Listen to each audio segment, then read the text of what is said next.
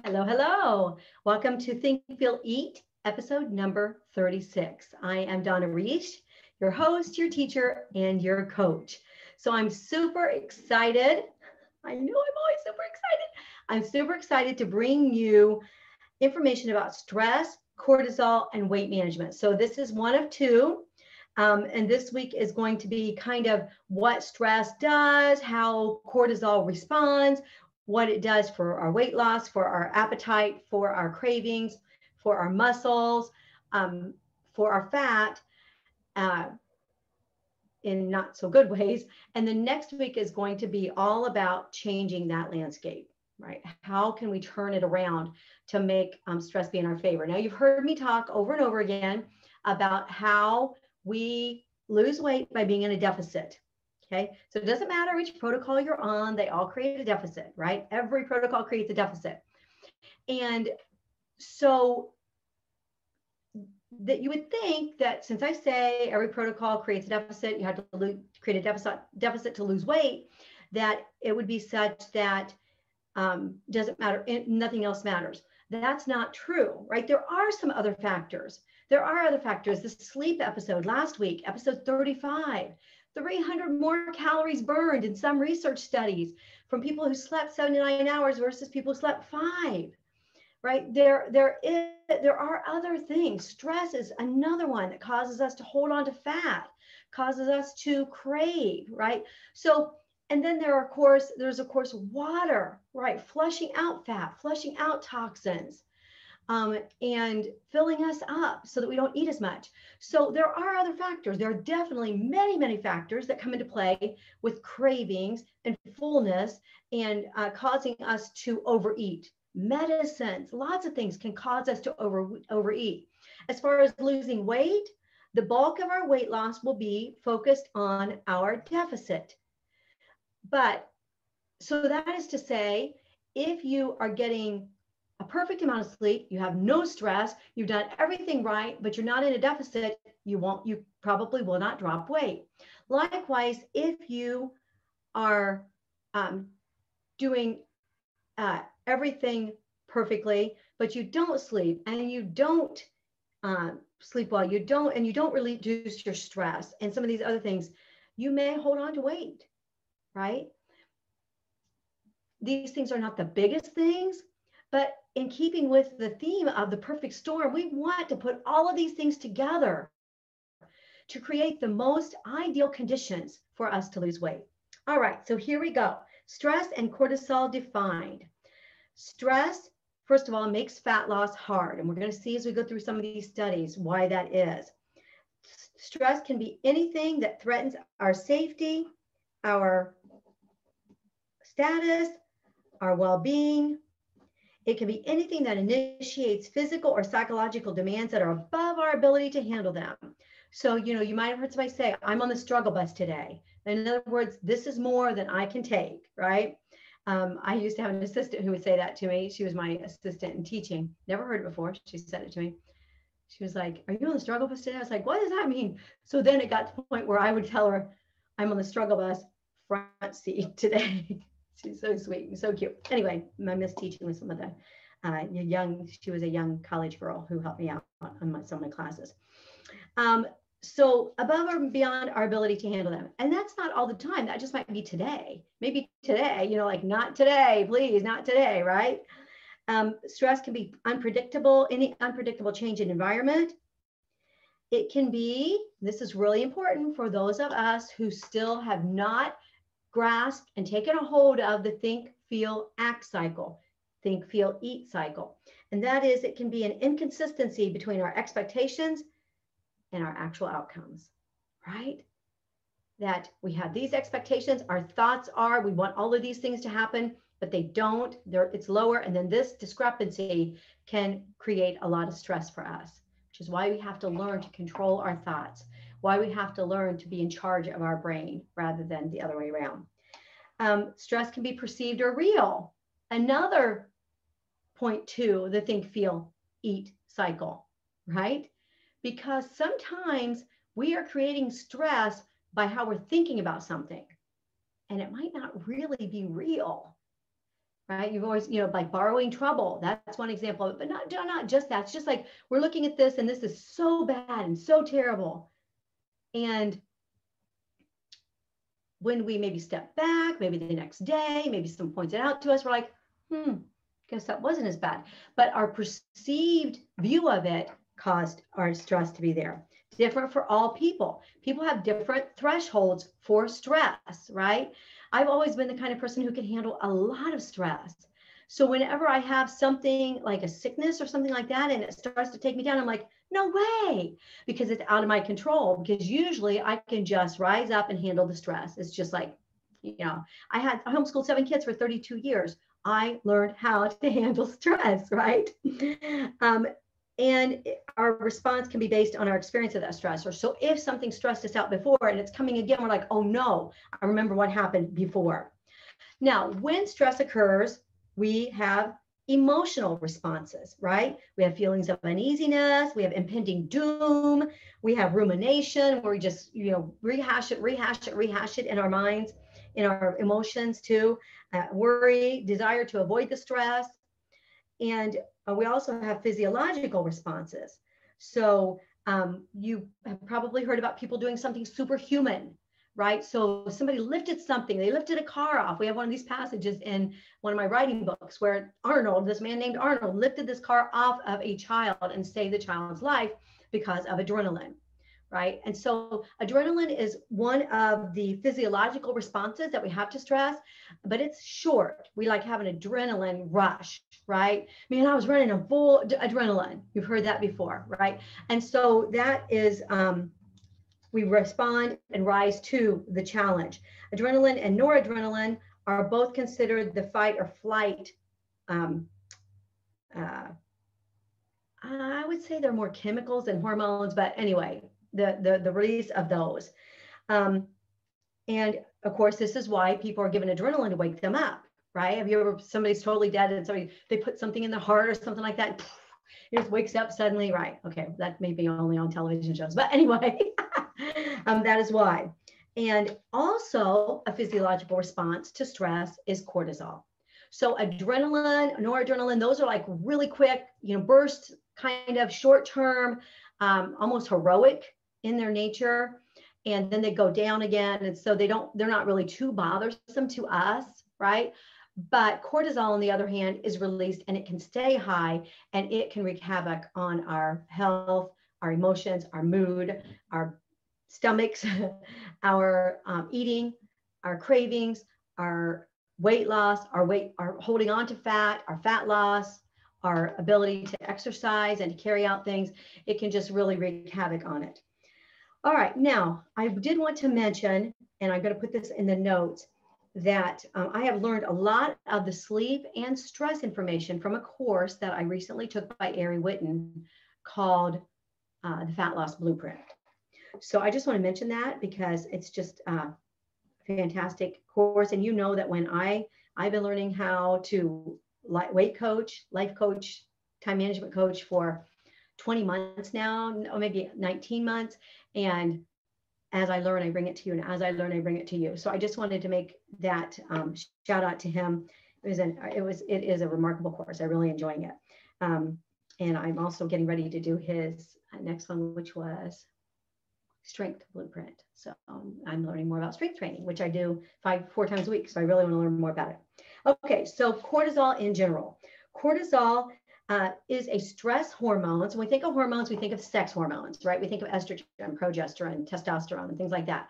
And then we also think of insulin, right? Because we hear a lot about that in intermittent fasting circles, how you want to keep your insulin low and things like that, which sometimes you do, but you don't always need to. But at any rate, otherwise we would never eat carbs if we really believe that we never want our insulin up at all.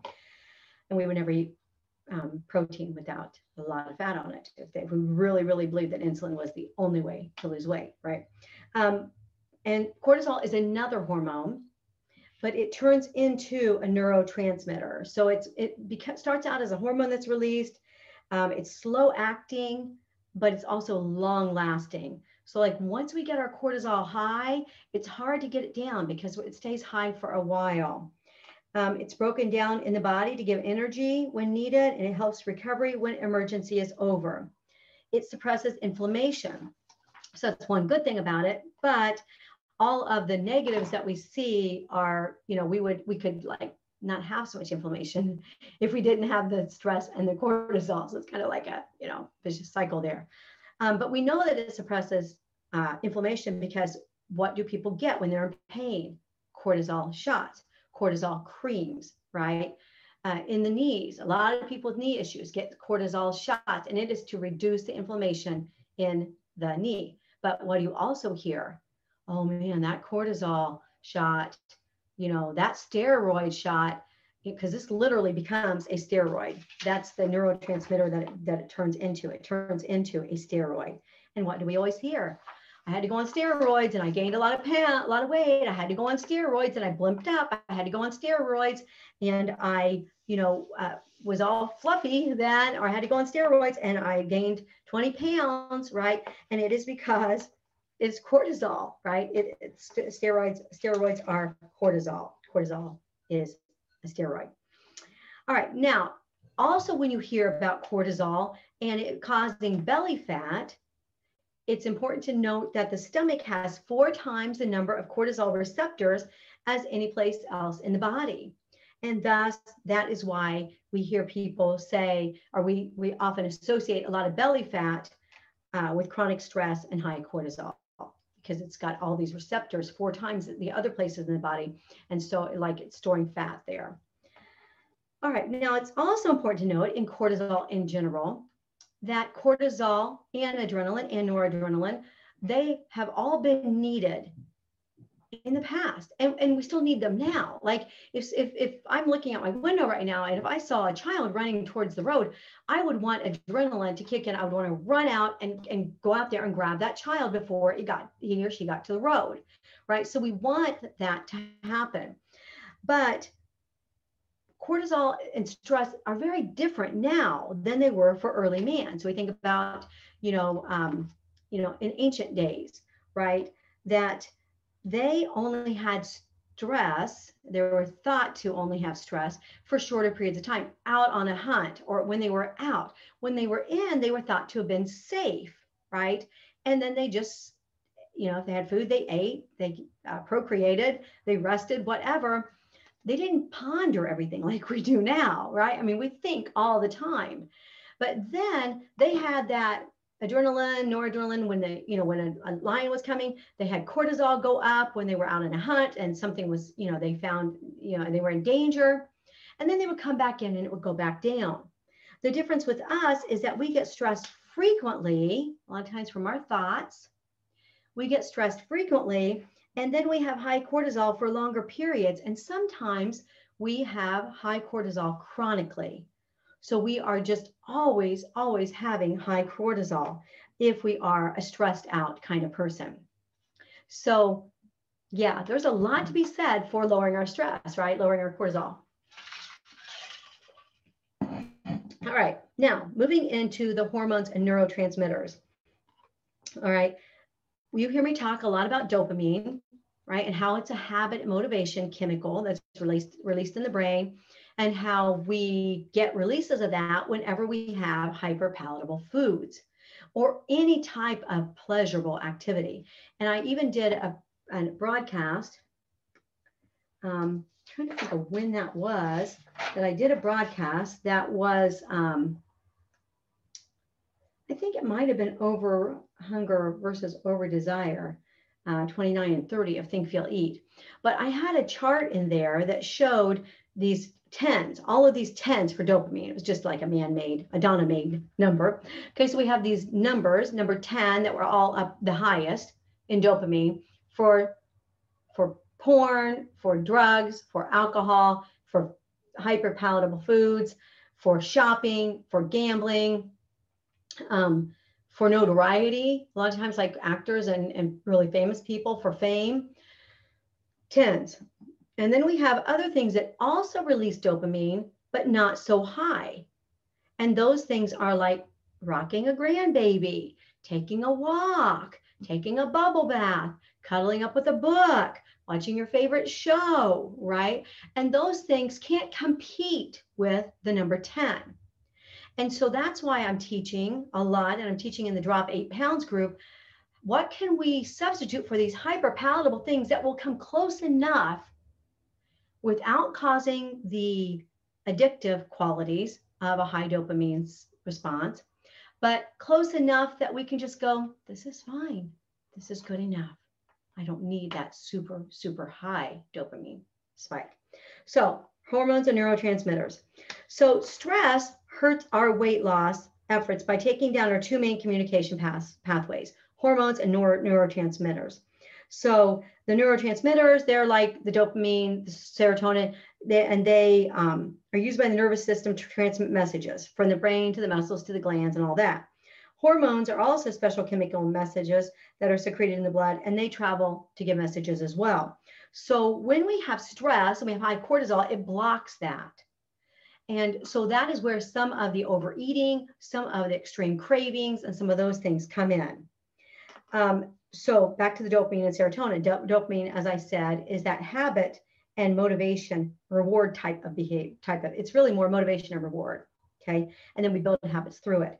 Serotonin, on the other hand, is what we think of when we think of happiness. Oh, I have so much serotonin. I'm happy now. I'm going to get me some more serotonin, right? But it does a lot more than just that. It regulates brain development, has an effect on sleep, mood, memory, aggression. But stress and cortisol release disrupts the serotonin uptake. So in other words, it's going to the brain and transmitting the messages that we need. So chronic stress, chronic cortisol leaves the body and the brain deprived of serotonin. So we can say, okay, well, I can see that my cortisol is really making me more depressed. My stress is making my anxiety. It's making it's making me not clinical depressed, but it's making me more unhappy. It's making me not be happy with just regular things anymore, things like that. So I'm going to go over here and I'm going to try to increase serotonin, right? And I've taken products that help increase serotonin. Of course, antidepressants are one of those things, right? But there are also natural supplements that also work really well to give you an increase in your serotonin. But it just goes back to the concept of which would you rather do? Would you rather would you rather be able to handle cravings, or would you rather not have the cravings? So yeah, we can get help with serotonin, and I'm not opposed to that. I think if somebody's depressed, they should go on an antidepressant if they feel led to, if their doctor says so and they feel like they should, right? No qualms at all. I was on PMS medicine a lot after my 6th baby, just for a long time after that. And no problems at all with that concept. But which is better, to treat it, try to increase serotonin, take supplements, which are great, take medications if we need to, do the sunlight, do the grounding, do the meditation, do all these things, which they're all great? Or is it better to lower our stress and our cortisol so that it doesn't interfere in our serotonin as much? And we could do both. Right? We can definitely do both, just like we do with eating. We're learning how to not have so many cravings. That was episode number 35, 5 ways to reduce cravings of Think, Feel, Eat. We're learning how to not have as many cravings. We're also learning how to deal with cravings when we do have them. So let's put it together, guys. Let's put it all together for the complete package. Let's get ourselves in a very best possible state to lose weight, to maintain our weight loss, to feel good. All right. So also the cortisol can reduce that dopamine, those dopamine spikes where we don't get so much enjoyment. You know how I said we get 5s, like we're getting a 5 out of rocking a grandbaby, or a 5 out of reading a book, or 5 out of taking a walk. Well, then all of a sudden we don't even get that anymore because of cortisol interfering in that dopamine spike that we would get from that. So of course, this results in a vicious loop. We talked about these vicious loops before, right? Where chronic stress causes lower levels of serotonin and dopamine. Lower levels of serotonin and dopamine lead to more stress. More stress, lower serotonin and dopamine lower serotonin and dopamine, more stress. Whew, right? It's hard to fix something when both areas that need fixed take some kind of superhuman power that we don't feel like we have. Now, knowledge can be power. Notice I didn't say knowledge is power. Knowledge can be power if it's applied. So it's really not knowledge is power. It's really knowledge when applied is power. And that's what I want to equip you with and empower you with. All right, so studying stress and cortisol. The best way that Ari Whitten taught in his course to look at cortisol is through, look at high cortisol levels, is through a disease called Cushing syndrome. And the reason is because Cushing syndrome is an elevated cortisol disease. So in other words, somebody with Cushing disease always has elevated cortisol. So they can study this very carefully. You know how I feel about studies that just, you know, your cortisol is a little high, your cortisol is a little high, take 3 people and see what happens, right? Those are not scientific and robust and dependable studies. But with the Cushing syndrome, their cortisol is always elevated because they have this disease that causes it to be always elevated. So they're really good subjects for researchers to study to see the effects of high cortisol, right? Because high stress causes cortisol to be released. So when you have a group of subjects who always have high cortisol, you can see what that's doing to their bodies. So it's really helpful to do that. They have 2 main, Cushing syndrome has 2 main telltale signs, which aren't obviously you'd have to be diagnosed, but I mean, if somebody has Cushing's, one is a giant hump between the shoulder blades, and the other one is a protruding abdomen or stomach obesity. Again, because of all the cortisol, right? So even though they have high cortisol, not because of stress, they do have it chronically. So that is why we can study them.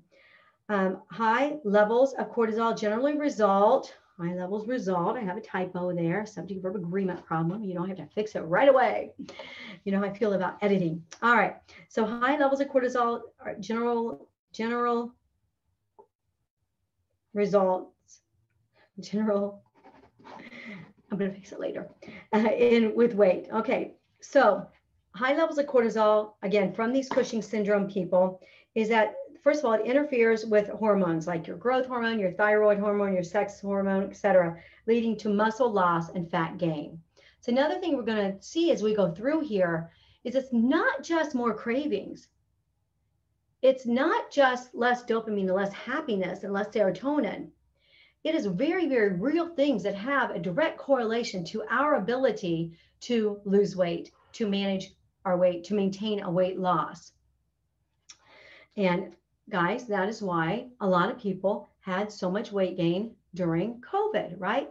I mean, all that stress. I mean, some people say it was boredom, but also there's a lot of stress and a lot of fear, right, associated with it. So I wouldn't be surprised if people's cortisols are off the wall during COVID, during the shutdown especially, or the quarantine. Okay, so obese people have higher levels of cortisol, right? So this is just comparing obesity. This is just correlating obesity and cortisol. They're going to have muscle loss. They're going to have emotional eating. So obesity and cortisol. Obese people have higher cortisol levels. Okay, good study of 10,000 adults, and they studied the relationship between obesity and higher cortisol levels. It was 10 years long. Well, wait a minute, that was a different one. Sorry, let me go back up to this one. This 10,000 adults found a correlation. Okay, so we have correlation, not causation, right? But enough correlation repeated with some causation in there as well, will reveal itself. So, and especially when there are robust studies and a lot of a long-term, or a lot of people and humans and so forth. Okay, so this study of 10,000 adults found a distinct relationship between obesity and higher cortisol levels. Okay, then there was another one, Harvard Medical School, over 10 years, and it had 13 men and women, and they found high weight gain and stress for job-related stresses. So it's important to note that the stress that causes our cortisol to rise can be something, don't want to say imagined, can be something we think that's happening. It can be something that we are afraid will happen. It can be something that did happen. It can be something that is, body, physical health, family, job. I mean, any kind of stress. And it's also important to note that a lot of things, and we're going to talk about this a lot more.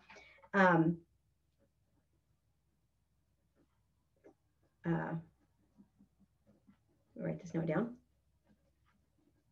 It's important to note that stress can be caused by foods. Stress can be caused by overexercise. Stress can be caused by not resting enough. Stress can be caused by the wrong types of exercise. We can actually think we are doing ourselves a favor by doing 2 hours at the gym, only to really have raised our cortisol levels and cause ourselves to be set back in our weight loss instead of move forward. Isn't that wild? So anyway, so job-related stress, all kinds of stress.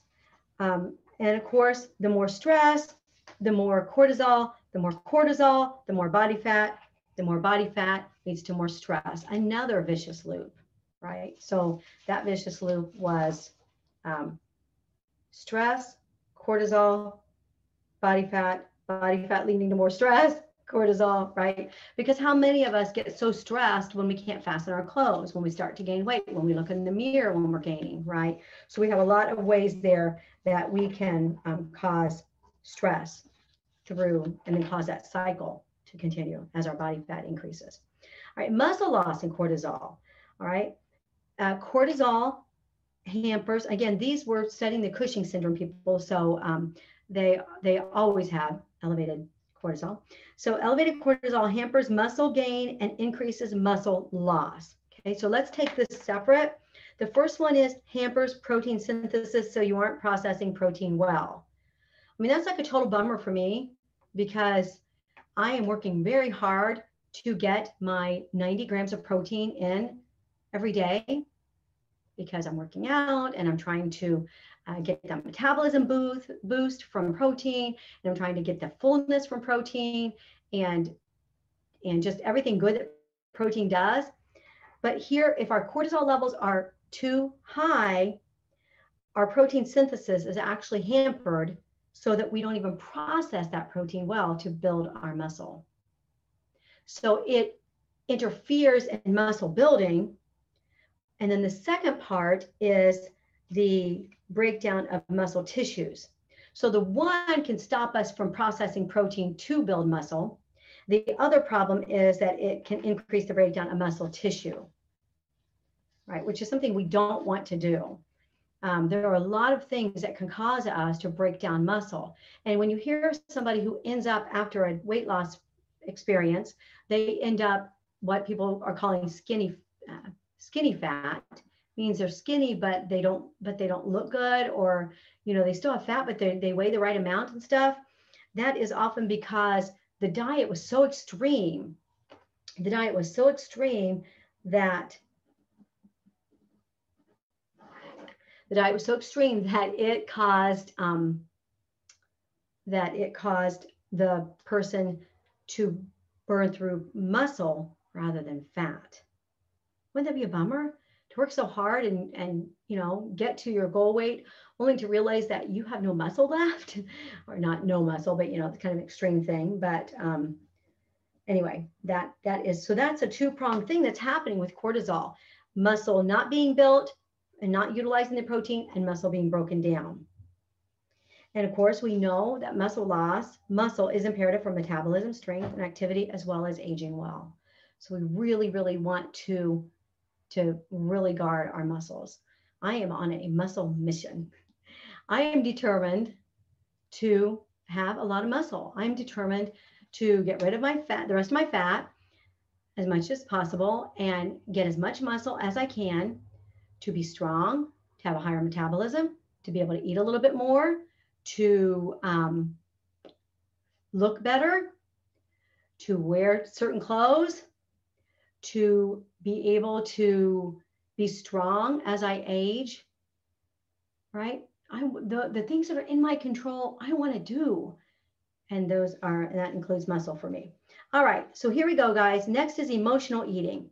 Chronic stress affects appetite. So, guys, we've had so many things that it affects, right? We had it affecting cortisol and stress, affecting our interfering in our dopamine and our serotonin, which is our desire to do things, our motivation, as well as our happiness a lot of times. It is associated with weight in general, just higher weight. Now, how that's happening, if that's happening through muscle loss, if that's happening through cravings, if that's happening through holding on to more fat, how that's happening, but it is associated with weight. It is associated with all types of obesity, and all types of stresses are related to obesity. And it's associated with losing muscle and also not gaining muscle when you're trying to. So finally, then, we have two other things that are both kind of related, and that is chronic stress affecting appetite. All right, I really wanted to stay under 35 minutes today. All right, emotional eating, chronic stress affecting appetite. 2016 study by Healthcare Department of Metropolitan Autonomous University. And this study was created to observe the relationship between obesity, depression, and emotional eating. So obesity, depression, and emotional eating. 1,500 people. And the results were that there was an inability to cope with depressive stress led to emotional eating and greater body weight. So again, we don't have the wherewithal. We don't have the dopamine, the serotonin, the good chemicals. They're all being blocked so that we cannot manage our stress, right? And that cortisol is keeping us in a depressive state, which leads to emotional eating and greater body weight. All right, another one, American Psychological Society in 2007, 1,848 adults, 43% showed that stress was causing these, in the study, caused people to eat too much. So remember, we have over hunger and we have over desire. That is episodes 29 and 30 of Think, Feel, Eat. We have over hunger and we have over desire. So this is eating too much, but we're also going to see that we also crave really calorie dense foods because of this as well. So those are the two things that lead to our overeating, is over hunger and over desire, right? And if cortisol is interfering in those, we're going to have weight loss issues. All right, now this was really, really interesting. And I took this out and put it back in because I was afraid I'd run out of time. But I just feel like so many of us who have been long-term dieters and who are, 40 and above for sure, we have a lot of stress eating habits. And the research is so intriguing on this because come to find out that people who are very restrictive, who have tried a lot of restrictive diets, who have tried to just restrain through many different food protocols that were too hard for them, too strict for them, not enough wiggle room, not enough foods they like, that restraining, that restriction, that we have a higher susceptibility to stress-induced eating. And researchers believe that it is caused by rigid control of eating behaviors. And you stop and think, what do we say all the time? I was doing great. I was down to 900 calories a day. I didn't eat any sugar. I didn't eat any fat. I only ate, non-carby vegetables. I didn't really eat that, you just pile on and pile on and pile on and pile on all of the different list of things that you were doing that were so restrictive. You're just a diet, maniac, right? You're just a superhero, diet superhero. super heroine. Anyway, you were one of those. Notice I say were, because then what happens? And then I just couldn't take it anymore and I fell off the wagon. Come to find out, research proves that it is because we try too rigid of dieting standards. Isn't that wild? That's why, guys, I am so bent in the Drop 8 Pounds group, so bent on teaching you how to create a protocol that you can live with, how to create a protocol that you can do forever, that's your new life, that you don't go off and on, you don't fall, you don't slip, you don't slide, you don't need to, because this is your new life. And it's my husband and I have been doing this really, really strongly for the last several months. Most of you know we lost 220 pounds together. 120 of it was for him, was 120, his 120 was over the last 3 years. 50 of my 100 was over the last couple of years, 2 years or so. And prior to that, I lost 50 over a long period of time. Slow loser. Ha! Nobody has a slow loser award over me. And the one thing that we have done over the last several months is learn to eat, learn to live in a way that maintains this 220 pound off. That's all we've done. And yeah, we both want to lose 20 more pounds. Well, I think he only has 15 to go. He's beating me again. But we both want to lose these last 15 to 20 pounds. But we had to learn how to live here. We had to learn how to maintain this drastic loss, how to maintain this size that we are right now. And it took us a long time to learn that, right? And we didn't learn it through these rigid dietary measures. Now, sometimes I'll talk about what my husband eats, and it sounds really rigid and really restrained and things, but that fits him. It fits him to eat at home fruits, vegetables, eggs, lean meat, beans, pretzels, and popcorn, right? It fits him to eat 3 to 5 pounds of vegetables every night and a pound of fruit every day. That fits him because that's how he likes to eat. He loves food volume.